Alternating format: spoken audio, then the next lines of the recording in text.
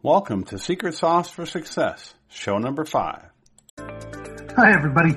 You have tuned in to the Secret Sauce for Success show, where we strive to find the secret ingredients that lead to success. We interview successful guests every week and learn their secret to their success. We sincerely hope you implement these habits into your life and become the best you that you can be. Enjoy the show. What's going on, everybody? It's Rick Stahl, host of the Secret Sauce for Success show, live from Colorado, here with my co-host, Doug Kirstein. What's going on, Doug? You got a lot. Rick, what's happening with you, man? It's good to see you tonight. Yeah, it's good to see you too. Hey, have you been following the stock market news with the short squeezes that Reddit has been pulling off? Yeah, isn't that interesting? I wonder what got into them to decide to do that kind of thing today. The hedge funds have been doing this kind of thing for a long time, selling stock short, then playing the market a little bit and driving the price down and buying them back cheaper. So I don't know what drove it this time. Yeah, just a bunch of people got together on Reddit and decided to try to take down a big one, and it seems like they're pretty successful. Yeah, I think the hedge funds lost a lot of money today. It's not you can say very often. Yeah, my analogy was like a bunch of piranha taking down an elephant or whatever that falls in the river. That's right. Little David and Goliath action going on there today. Yeah. A lot of little Davids and a couple of big Goliaths. So, yeah, it was an interesting story. I was following that a little bit, but I had a pretty busy day, so I wasn't able to listen in. But saw a few news reports on it, and it's interesting when they talk about this stuff on the news to listen to it, when you kind of know what they're talking about, to hear some of the gaps in what they're explaining. So I wonder how many people were confused about that just based on some of the I think inconsistencies that I heard. Were you able to follow along on that? Did you get everything out of it? Oh, I actually made a little money today. I had a little bit of silver, and silver I think was on the wings of this thing, so I was kind of interested. And just watching, the price and reading about it a little bit. But yeah, it's kind of interesting, the whole short squeeze thing. Yeah. You don't hear about a short squeeze very often. There's a lot of short selling that goes on in anticipation of a bull, or rather of a bear market. But yeah, the short squeeze was interesting. That's something that doesn't come up very often. So it's kind of fun to see that when it happens. Right. Yeah, it's like, the people shorting it, are expecting it to go down, so they actually sell the stock first. And then when these people come in and drive the price up, and these people are getting scared because they're losing money because it's going higher instead of lower, they have to actually complete the transaction and buy the stock, which drives the price up higher. So you get to double the action. Right. All right, Doug, what do you got for a quote of the week? Oh, boy. You know what, Rick? I think that one of my favorite quotes from money of all time comes from Sam Langhorne Clemens, otherwise known, of course, as Mark Twain, right? We like to say that the love of money is the root of all evil. But he actually said, I think this is much more true, that the lack of money is the root of all evil. And I think people who are searching for money and don't have any money, they're more driven to do some things that are a little underhanded. So I like that. I think that's a good quote, and one that probably is very true. Yeah, because if you don't have it, it sure is painful. The money is good, right? I mean, it's just a tool and how you use it. So it's just a vehicle. And if you treat it that way, it's, it kind of keeps everything in check. Yeah. I once knew a very successful man who said, I don't love money, I love choices, and money gives me choices. And I think that's probably pretty accurate. I mean, I know a lot of people who are in love with their money, but it's like, if you have $1 million and you drive a super old car and live in a tiny house and don't go out to eat, what good is your money? Right. Give some to your neighbor anyway. I mean, geez. Yeah, it gotta be. And speaking of money, speaking of finances, so tonight I get to interview Doug Kirstein, our financial expert here on Secret Sauce for Success show. So lucky you. So, yeah, lucky me. So can you tell us a little bit about your background, first of all? Were you born in Colorado? How did you get your start? Yeah, born and raised. I think I'm one of like 8 people in the state who were raised here, born and raised here. It's a growing place for sure. I grew up in the Denver area and have been here all my life. I love Denver, I love the mountains, and met my wife here, and we now live here with our 2 sons. So it has been a good city for me, a lot of friends, a lot of good things going on here. So, yeah. So how did you decide to even get into finances? Is this something your parents instilled in you or what? No, I've always had kind of a drive to earn money and to make money. I started working my first job. I was 13 years old and worked at a golf course.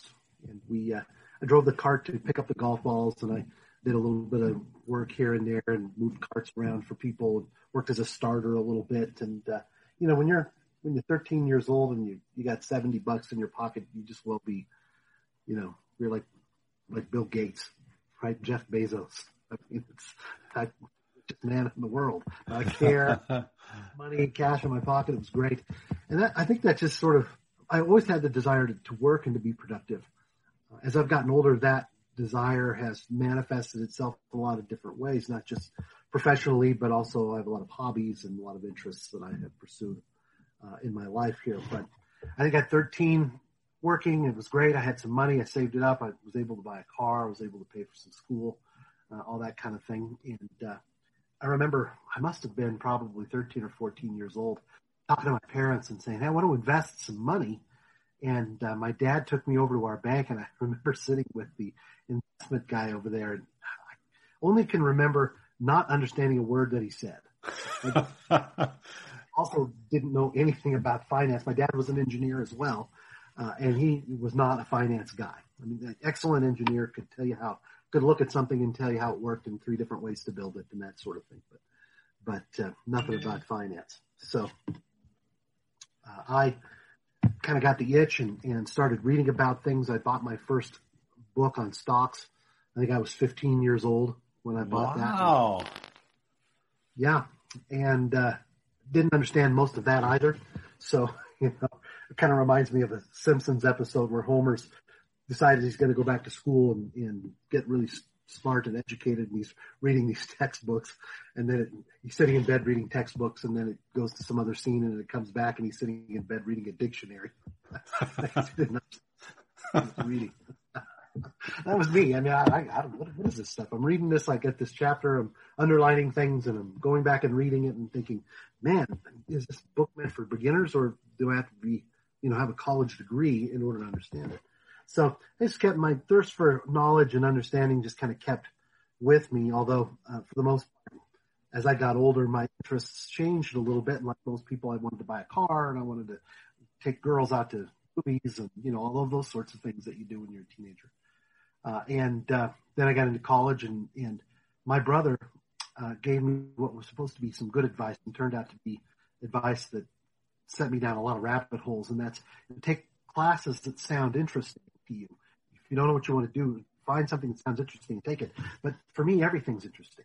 I want to know how accounting works, and I want to know how to do calculus, and I want to know something about the economy and biology and chemistry. And I have 3 undergraduate degrees, part of a master's degree, and I spent 7.5 years in undergraduate school working my way through.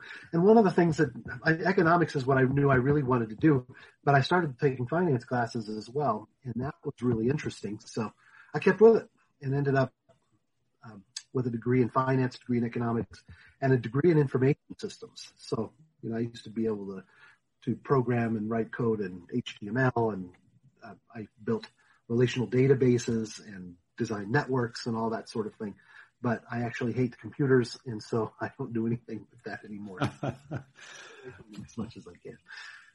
But I think as we've been interviewing different guests, some of the strengths that they find in one area kind of overlays into another. So I wonder, since you're so inquisitive here and curious about different things, like finance and the information systems and what was the other one? Economics? Economics. Economics. Yeah. So I wonder if that all just kind of helps mold you, in a good way, right? The more you know, the I hope so, more you know.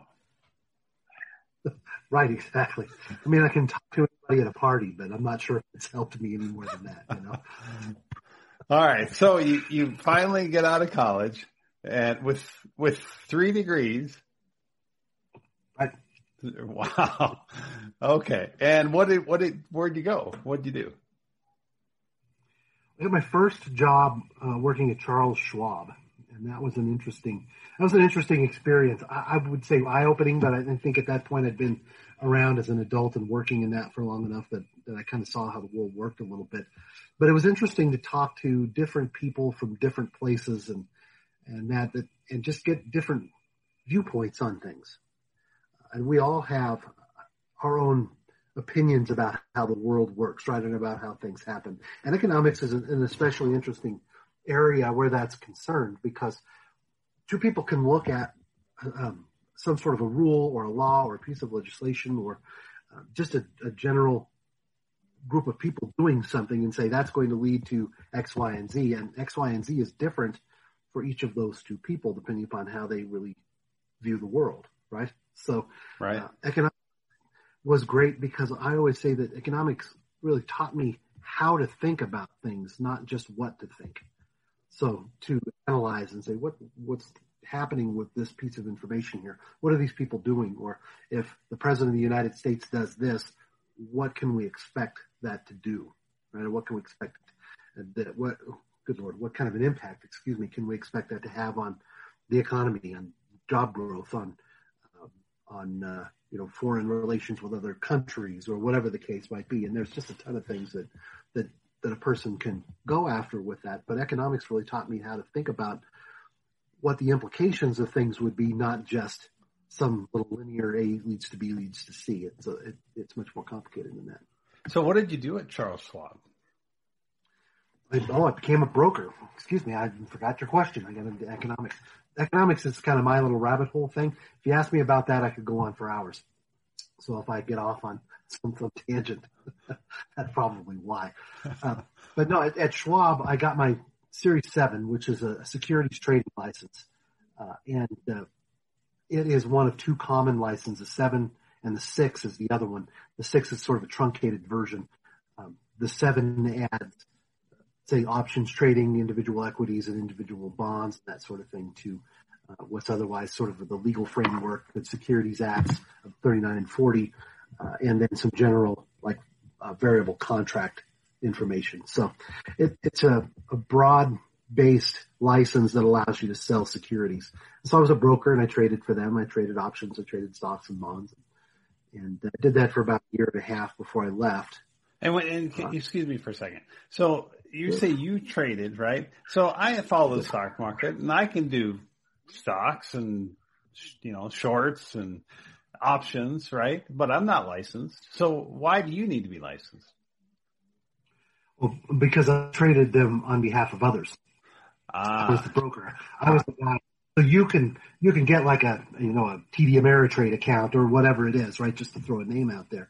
Or even, since we're talking about them, a Charles Schwab account, and go on, put your money in there and make decisions as to what you want to buy. You have every right to do that. But if you, as just a lay person, want to call into a company like Charles Schwab and ask that person for some guidance and have them help you, they must be licensed to do so. Okay. So you did this for a year and a half. Year and a half, yeah. Did you enjoy it? What were some of the nice things that you liked about it? Well, I liked the subject matter, and I liked watching the markets and being immersed in that world every day. It was really interesting. What I didn't like necessarily was the call center environment. It's really not for everybody. And I am much more of a people person. I much more enjoy being out with people and looking somebody in the eye, being face to face with them and building that relationship. As a broker at a call center, you're a transactional guy. Somebody calls you up and says, sell my securities or sell my shares of ABC stock, and, at the market, and you just go, you sell it and you say, okay, it's done, and here's your confirmation, and you go on to the next guy. But I prefer the more human side of planning and advisory services in that. Very good. So after you made your first million in the year and a half and went off, what did you do next? Let's see. Next, I got a job up at Bank One, and I worked there. I got my insurance license working there. So then I had a securities license and an insurance license. We sold some annuity types of products through the bank and the brokerage part of the bank there. And so I got that license, and I was able to use my securities license and my now my newly received or newly earned insurance license, and that was kind of fun. I enjoyed that, but I only did that for about a year. I was tired of working. I worked in a branch at an Albertsons store, and I don't know if you've ever tried to sell stocks. It's not the easiest thing to do. And if you've ever tried to sell stocks at a grocery store, that's really not an easy thing to do. Yeah, I suppose. But we had some fun with it. One of the promos that we ran while we were there is what's going to be the cost of groceries in, say, 10 years.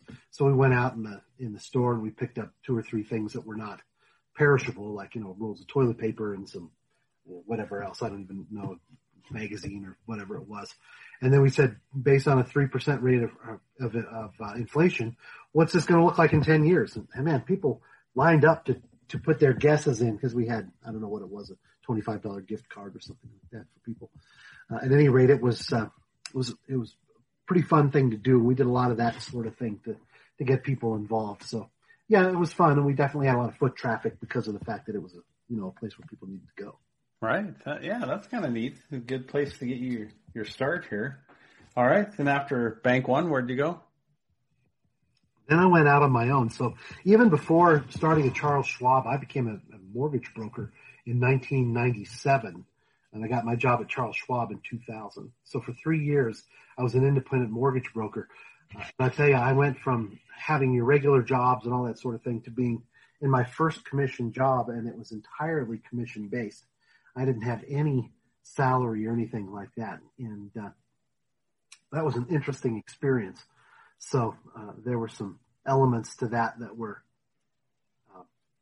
undesirable, let's just say. And there were people with whom I had worked who definitely embodied that saying that everybody can teach you something, even if it's how not to do something, right? Or how not to do things, right? So I learned how to steer clear of a lot of negative things by being in that business, and especially with the folks I was working with. So anyway, after being at Bank One, I hooked up with another fellow who was part of that same company and pulled away, and he and I worked together for a short time, and I had an advisory business and a mortgage business, and did that for a while until 2000. Oh, can you stop right there? So you and a buddy did the mortgage broker.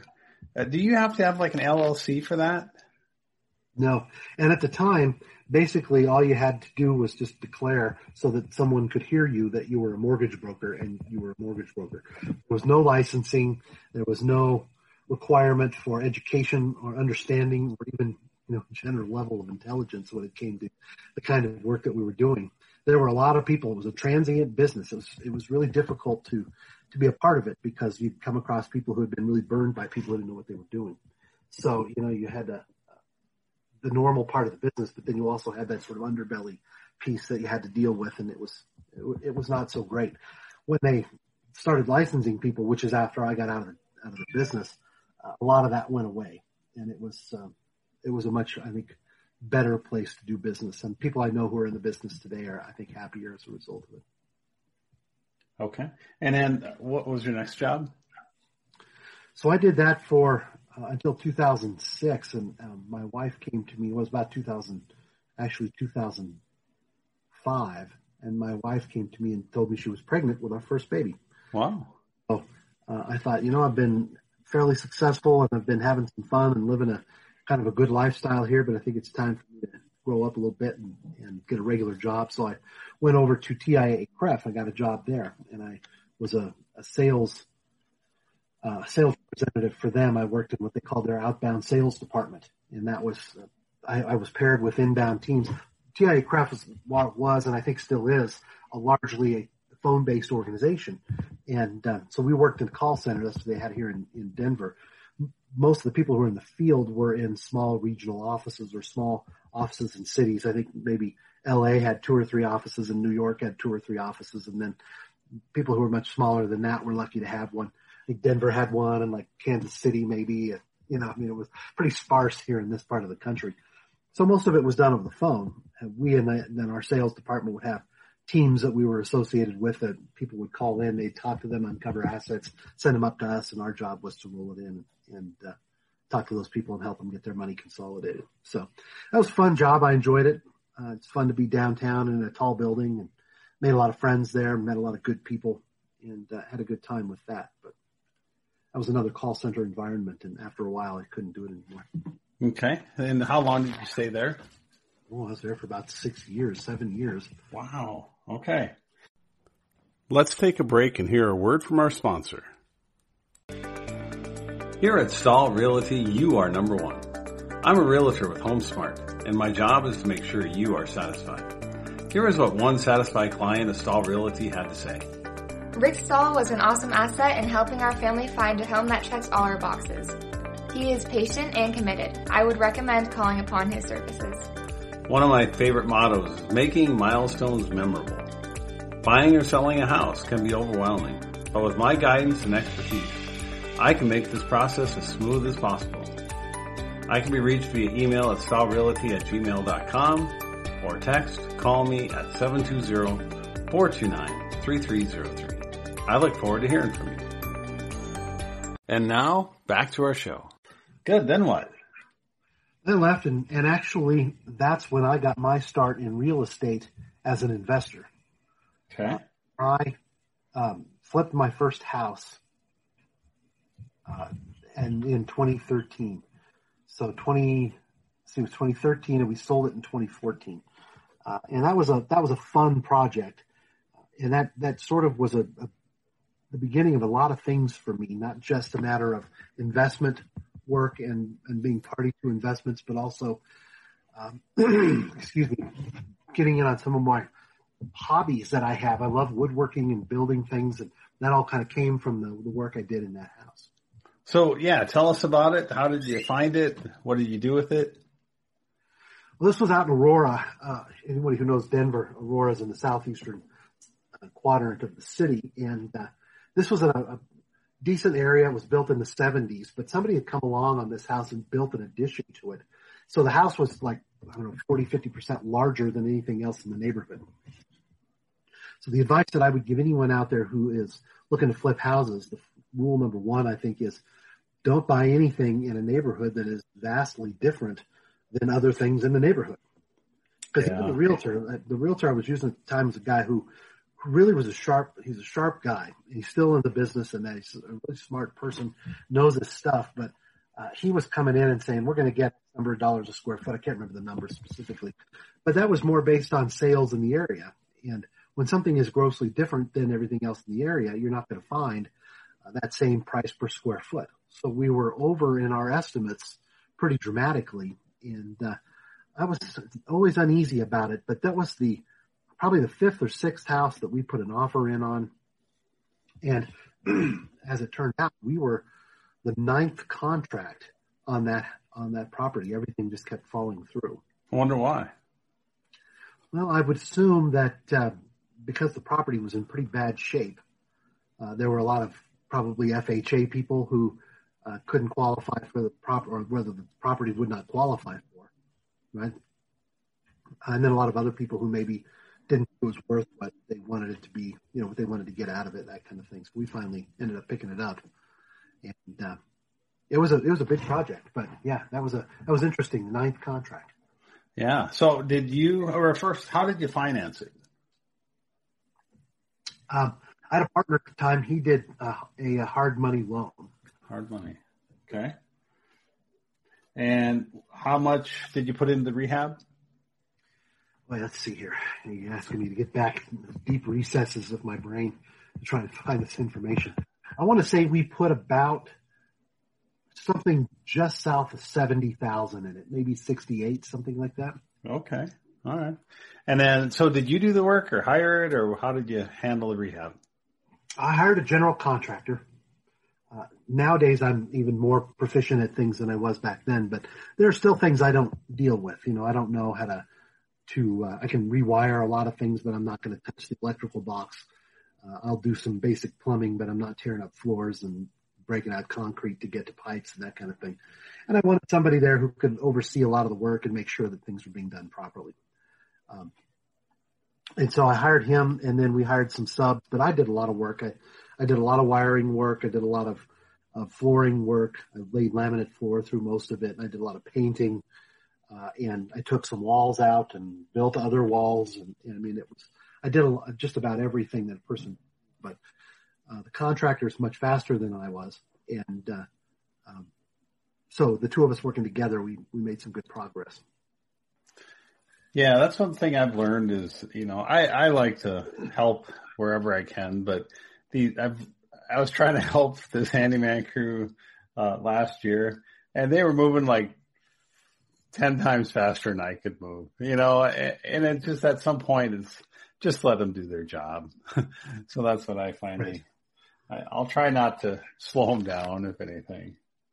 Right. Sometimes getting out of the way is just a better thing to do, So. Yeah, because your hard money interest is accruing very fast here, so you got to get in and out as quickly as you can. Yeah. Yeah. Well, the thing about this house is that the size of the house, and I think some of the work that we wanted to do for it was just more than really we should have taken on. So we had the hard money loan, and it took us about 6 months to get through the process.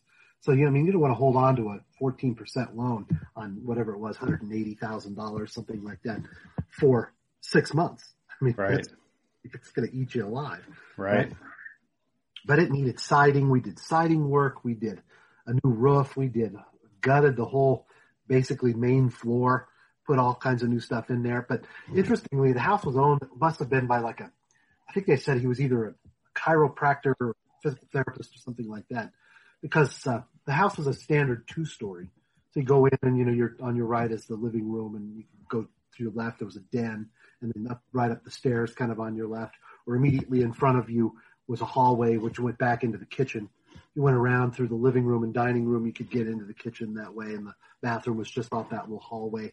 And then there was a family room behind the garage off the kitchen there. So pretty standard 2-story layout. And then upstairs was a master bedroom and 3 additional bedrooms beyond that. So what they had done was built this addition on the back where the patio doors originally were. They took that door out and used that doorway and built a nice big addition with a built-in entertainment area and another set of stairs that went up the back, and then a separate entrance in the back as well. And you could tell there was a path and a gate and concrete and that around the back of the house so people could get to that door back there. And so upstairs it was kind of partitioned off. There were 4 or 5 little rooms up there and a little waiting area. You get up to the top of the stairs and there was this landing and 3 doors that came off of that. So that was interesting. And then one of those rooms had another door in it that went into the bathroom upstairs. So the only way to get from the addition upstairs into the existing or the initial part of the home, original part of the home, was to go through the bathroom. Oh boy. So it was a really awkward and weird kind of setup. But like I said, if you're a chiropractor or a physical therapist or somebody who's working out of their house and you've got 2 or 3 patients in there at a time, well, probably a pretty nice setup. So we tore all of that out of there, all of those walls and doors and all that garbage out of there, put a bathroom in and made a big, beautiful master suite back there. Because we thought in that part of town, there's a lot of different minority people, different cultures and that. And so a lot of people who come from cultures where there's multiple generations living at home, right? So we thought you got grandparents, you got parents, you got kids, 3 generations at home. There might be 8 or 10 people there. So we have 2 master suite kind of areas. We got bedrooms for people. We've got a good sized living area. And we thought we were going to do great on the house, but honestly got very little interest. So what did you do? So you listed it? Did it sell right away? No, didn't. We were just confounded. And it kind of came down to the idea that I think the realtor had overstated how much we were going to be able to get for it. and we listed it, and it just kept dropping the price down until we finally started getting some bites. We found where kind of the sweet spot for the property was. Certainly higher than anything else in the neighborhood. It was much nicer than anything else in the neighborhood. We just finished, updating it, but it was also much bigger. And so price per square foot was probably 60% of what you got with the rest of the neighborhood, but it was 50% bigger. So, we had a slight margin in there above everybody else, but not dramatic. So did you end up making money or losing money? Well, pretty much broke even on it. Yeah. Once you take the realtor fees out and closing costs and, the hard money, loan interest, it really adds up. It really does. It really does. So that was an interesting experience. It was a lot of fun. It was a lot more than just money involved in something like that, right? So I learned how to do a lot of different stuff in that house, and I have applied that to my own home.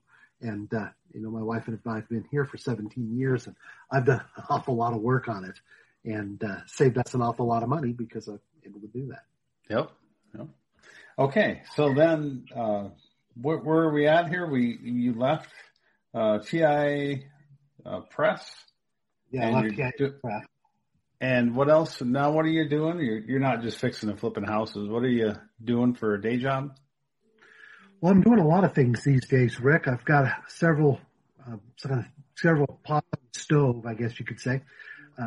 I do some financial work for people as a personal financial representative, so I can help that way. I also have my real estate business that I'm building, and several years ago, I developed started developing an idea where you take your portfolio of assets and combine it with your real estate assets, and then use a personal information to analyze real estate to make sure that it's an investment for you. So I've been taking some time here recently to develop that further, and that's something that I hope to have done here in the next few months, and then be able to either offer as an app or, a software suite, something like that. But that's kind of my pet project right now. Oh, that sounds like it'll keep you busy. Yeah, it certainly has been. I'm anxious to get it done. It's been something in the works for quite a while. Let me ask you a couple other questions here. So I know you're a man of faith. So how has that affected your career as you went through these different jobs? I think for the most part, being at a place like Charles Schwab or TIAA Craft or even Bank One, it certainly provides you with solid guiding principles in the way that you approach other people and that. But I'm not sure that those guiding principles are so much different in those areas than they are just in your general life. But I think as an advisor and a person who helps people with money and really is kind of that trusted individual where people are really putting themselves out there and they need honest guidance, I think that really being a man of faith and a man of God puts me in a position to be very diligent about being honest and upfront with people and making sure that they're comfortable with what we're doing and what I'm doing for them and how I'm going to help them. So I think that really is a big part of it. I always used to tell people that I don't always eat real well, but I always sleep very well. That's good. Kind of my quote. Yeah. People ask me about these kinds of things. And then it got to a point where now I do both. I eat really well, maybe a little too well, and I also sleep really well. So I will not, under any circumstances, take a client for a ride. That's just not who I am. I would much rather tell somebody to go somewhere else. There's a better product for you. There's a better place for you than for me to do something that I feel is not perfectly right for them. Perfect. All right. So where do you see yourself in the next 5 years, or what's next on the horizon for Doug Kirstein? I have a business, Kirstein Properties, where I occasionally get into the real estate game. I'm not in it right now, but am looking to expand and get into that a little bit more. How can the listeners help you? How can they help me? Yeah. Well, I suppose if you're looking for somebody to partner on a deal with or something like that, that's something that I could be a part of. But I think, I like to think of myself as being here to help other people. Maybe if there's a synergistic relationship there that could be built, that would be somebody I'd definitely be happy to chat with. Very good. And this is one question I've always wanted to ask other different people, because I've had different epiphanies in my life where something just finally clicked and it just opened my brain up to what I'm trying to learn. Can you tell me one or two epiphanies in your life? Wow, one or two epiphanies in my life, huh? So just for example, when I was finishing my first grade of electronics tech school, I just could not figure out electronics. I tried and tried. And finally, we had to write a schematic out of a amplifier circuit. And as I'm memorized, just drawing it out, I realized that electrons just flow in a loop. And once I realized it's just a loop, I was like, oh my gosh, we're just using these electrons to make them do what we want to do. And it was just that simple little thing I needed. And it just, all of a sudden my grade just shot up. I started figuring it out. It was really kind of embarrassing that I didn't know that, but I needed that. And so I was just wondering, along the way in life, have you ever had just a spot where you really just found the key? I think there's been several. I can point to them professionally. I can point to them educationally. I can point to them spiritually. In education, yeah, I can point out similar things to you. I remember being a freshman in college and taking a finance class and talking about valuing bonds and how a bond trades and how the interest rate works and how the value of the bond is relative to, or is dependent upon, the relative interest rates in the market, as compared to the interest rate being offered by the bond. And all this stuff seemed really complicated. And then one day my teacher sat down with me and he explained it to me, and the light went off. And it's like, oh, I get it. So I went from struggling to get things done to being the first guy done with a test and getting an A on the test, 100%. Right? So it went from, I have some understanding of this to I'm the master. It was funny how that kind of worked. Just like you, some little thing, I'm sure, whatever it was, but it just connected everything. It was enough to fill that in and bridge the gaps there. So I think there's that. And then spiritually speaking, I think as a Christian person, when you have kind of that degree of faith that says that whatever's happening here is just not permanent, it's all temporary. And so when there's strife, when there's difficulty, when there's problems and stress and all this kind of thing, and I think you can say that stops with me. And instead of returning that type of behavior, you can be calm and you can be collected and you can kind of help people to get back on their feet and their bearings back about them and move in the right direction again. And I think that's helped me be a better communicator. It's helped me become a better advisor, a better friend, a better everything, really, a better man in general, because I can see that people are saying things and doing things that are not necessarily something that I need to react to, but instead I need to act toward them the way that I know that is appropriate, right? So yep. It's probably the most important epiphany in my life. Very good. Okay. So this is Secret Sauce for Success show. What are your secrets for success? I think patience and tenacity. People will tell me that I'm the most tenacious person that they've ever met. Very good. I'm that guy that I start doing something and I don't quit. It's part of my problem though. I have so many hobbies because I take them up because I enjoy them and then I can't stop doing them. I also start a TV show on Netflix, and if I hate it, I still have to watch all the first season. maybe that's not so healthy, but no, tenacity. That never give up. That's a big one. Yeah, really it is. So I think tenacity and education. I probably read. I don't read a ton. Maybe an hour a day. That's a ton compared to me. Well, and that's a ton compared to the way I used to be as well. As I've gotten older, I've gotten to a point where I really enjoy reading more, but now I'm choosing more books that I can apply. And even as a young man, I didn't particularly enjoy reading, but I would actually read like the textbooks I had for school, and I would enjoy reading that because I could take the information out of it and I think, okay, I understand this. This makes sense to me now. And for that, I like to read because I like knowledge. I like understanding things.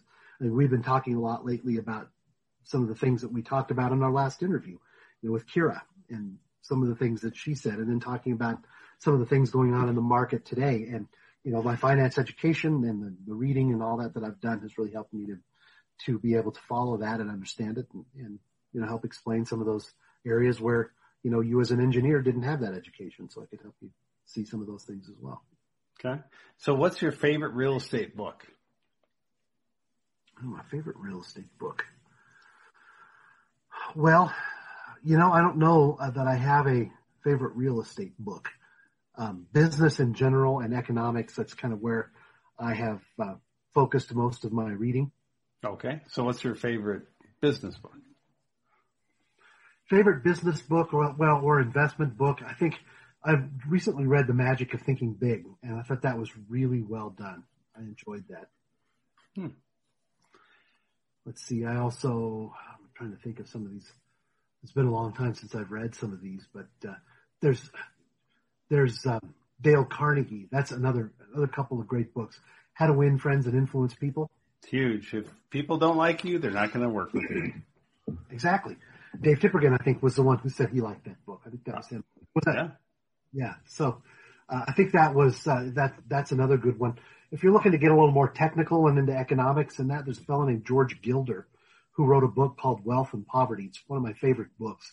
Probably read it, 4 or 5 times now. It's not an easy read. It's thick. I mean, I don't mean like it's a big book. It's just thick. So that's why I've read it so many times. And every time I read it, I pull new information out of it. Huh. Yeah, that must be a good book to read over like that. No, it's definitely up my alley. I like that kind of thing. I think a lot of people would pick it up and say, this is absolutely terrible. The only thing it's good for is kindling.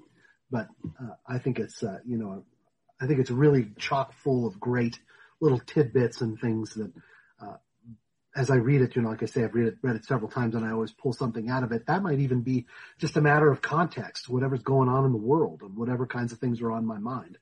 So. Okay. So where can listeners get a hold of you? Well, they could call my cell phone. It's 303-638-7245. I'd be glad to chat with them about any number of different things, real estate investment or, whatever else is on their mind. And we can talk about how maybe I can help them. And so that's a good place to get hold of me. Okay. Very good. Well, hopefully this interview, provided some insight into who Doug Kirstein is that's interviewing all these guests. I think he gave a good overview of finance and economics, some real estate. I think you covered it all. So thanks so much, Doug, for being on the show, on the hot seat this time. Fit you into my schedule, Rick, but I could do it. I was glad to do it for you. Well, Doug, you always take us out of the interview, so can you take us out of here? Yeah, well, thanks for having me on as a guest. I appreciate that. It's something new for me. I don't know that I've ever been interviewed in a professional setting before, so I appreciate that. And I hope everybody found it interesting.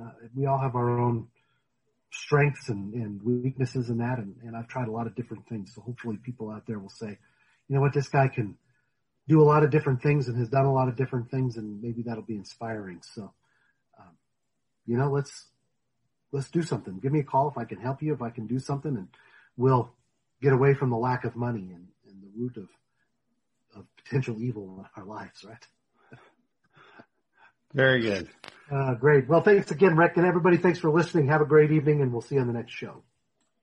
Thank you for listening to the Secret Sauce for Success show, where we find the secret ingredients for success.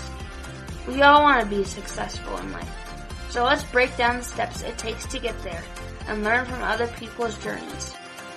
We hope that through the stories you hear on our show, you will find success in your life.